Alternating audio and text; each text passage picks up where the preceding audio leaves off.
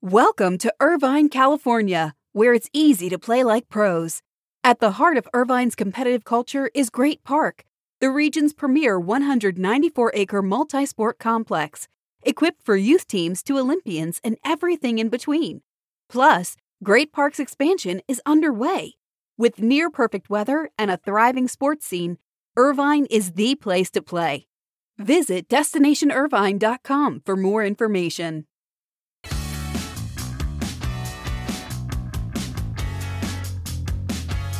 Please remember, on Wednesday, June 23rd, SBJ is hosting the 2021 Sports Business Awards. In addition to must-see winners, we'll have special guest appearances by Phil Mickelson, Eli Manning, PGA Tour Commissioner Jay Monahan, and many others. Registration is complimentary, and you can sign up today in the show notes or on the events section of our website. Certainly hope to see you on Wednesday evening. We noted it yesterday, but I want to say it was a big night for Katie Ledecky. She won the 200-meter freestyle, the 1,500-meter freestyle, both races just over an hour apart from each other at the U.S. Olympic trials, and she'll be one of the biggest stories for sure going into the Tokyo Games. This is your morning buzzcast for Thursday, June 17th. Good morning. I'm Abe Madcore. Hope everybody is doing well. I want to start with more of a theme rather than a story, but what a day in the NBA yesterday. You had the total meltdown by the 76ers. You saw that COVID is not totally in the rearview mirror when it comes to player health with the issues around Chris Paul. You had the injury to Kawhi Leonard. You had the Mavericks and Donnie Nelson parting ways after so many years together. And you had LeBron James continuing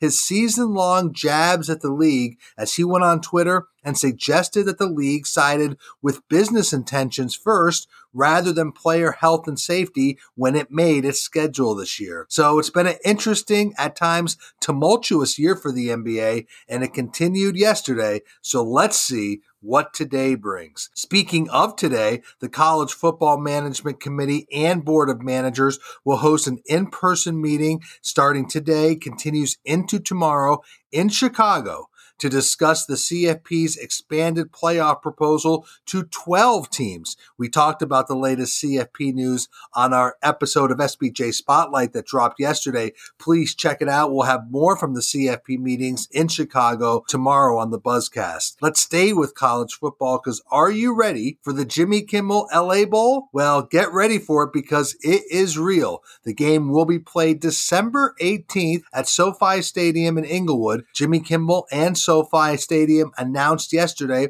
the multi-year deal, making Kimmel the official naming rights partner of the LA Bowl. That's a new bowl game. It'll be televised by NBC, and it'll be really early in the bowl season schedule, like I said, on December 18th. The game will match the number 1 selection from the Mountain West versus the number 5 selection from the Pac-12. The LA Bowl is owned by SoFi Stadium and Rams owner Stan Kroenke. Terms of the deal were not disclosed, but Jimmy Kimmel said he wanted to use the bowl game to promote and amplify efforts around Inglewood's youth programs and social programs. So obviously, Jimmy Kimmel sees the bowl game as a way and a platform to do some good in the community. So the Jimmy Kimmel LA Bowl, December 18th at SoFi Stadium. Let's stay with news around SoFi Stadium, because remember, the Super Bowl next February will be played in Los Angeles at SoFi Stadium, and Variety is reporting today that NBC, which is broadcasting the game, is talking to potential advertisers about the game next year in Los Angeles, and guess what?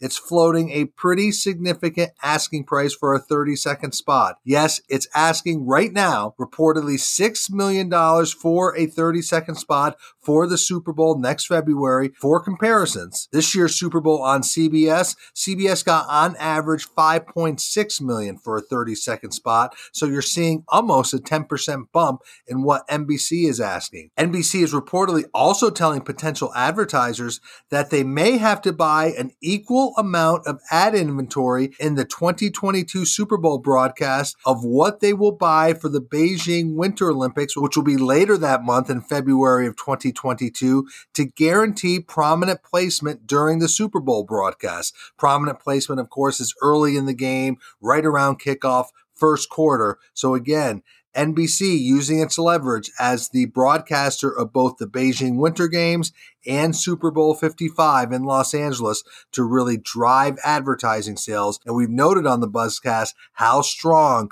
the ad market is right now. So NBC could be in a very, very good position. Let's shift to some tennis news, because more good news for tennis fans and more good news for the city of New York. The U.S. Open, played without fans last year, will reportedly begin selling tickets for full capacity at Flushing Meadows beginning in July. That's according to Newsday in a report out this morning. That means more than 60,000 fans every day. That's the combined day and evening sessions will be allowed on the facility grounds for the 2-week event that starts August 30th. This, to me, signals that the U.S. Tennis Championship, that could be the big coming out party for the sports business, because it's such a great event. There's such premium hospitality.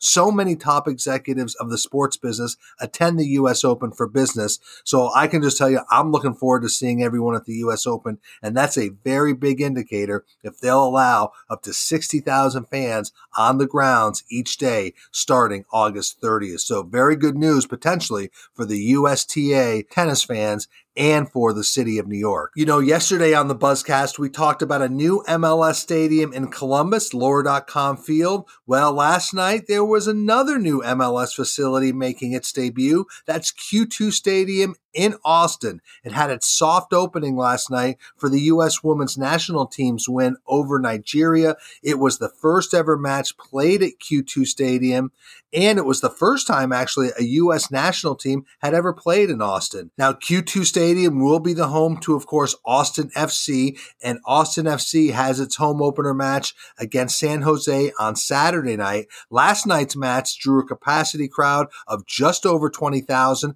and you can expect those attendance numbers consistently at Q2 Stadium when Austin FC begins play, because right now Austin FC is one of the hottest startup teams in all of sports, and Austin is proving early to be a very strong soccer market. So there's going to be incredible energy around Q2 Stadium in Austin all season long. Let's shift to golf. The U.S. Open tees off today at Torrey Pines, and you can expect anywhere between 8,000 to 10,000 fans on the course starting today. That could grow over the next 4 days. For comparison's sake, just a couple of months ago, the Farmers Insurance Open in California had no fans. So today they can expect up to 10,000 fans at Torrey Pines. Now, this also marks the final U.S. Open for outgoing USGA CEO Mike Davis. He is leaving his position at the end of this month. He'll start a new golf course design company. Remember, Mike Davis will leave at the end of the month.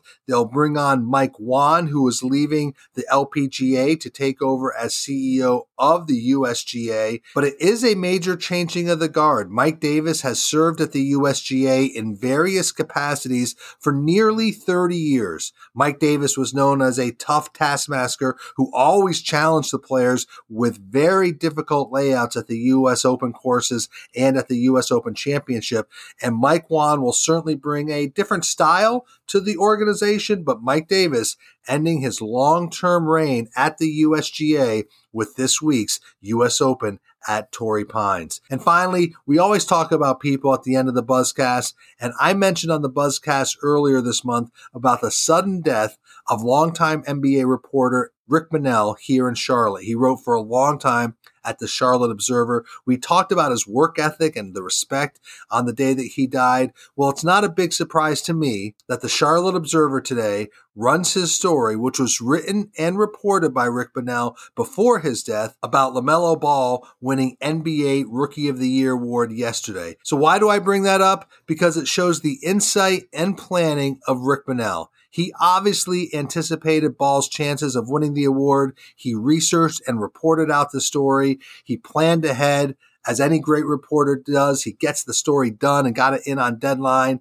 And here the story runs today in the Charlotte Observer, weeks after the death of Rick Bonnell. And again, it shows his insight and his planning of a real, true professional. Story is definitely worth a read. So that is your morning Buzzcast for Thursday, June 17th. I'm Abe Madkour. Hope everybody has a great day today. Make it a great day today. Stay healthy. Be good to each other. I'll speak to you tomorrow.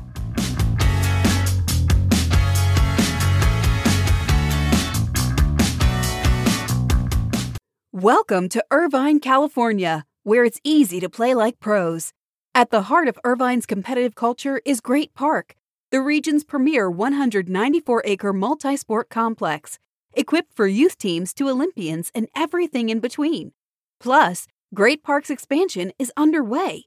With near-perfect weather and a thriving sports scene, Irvine is the place to play.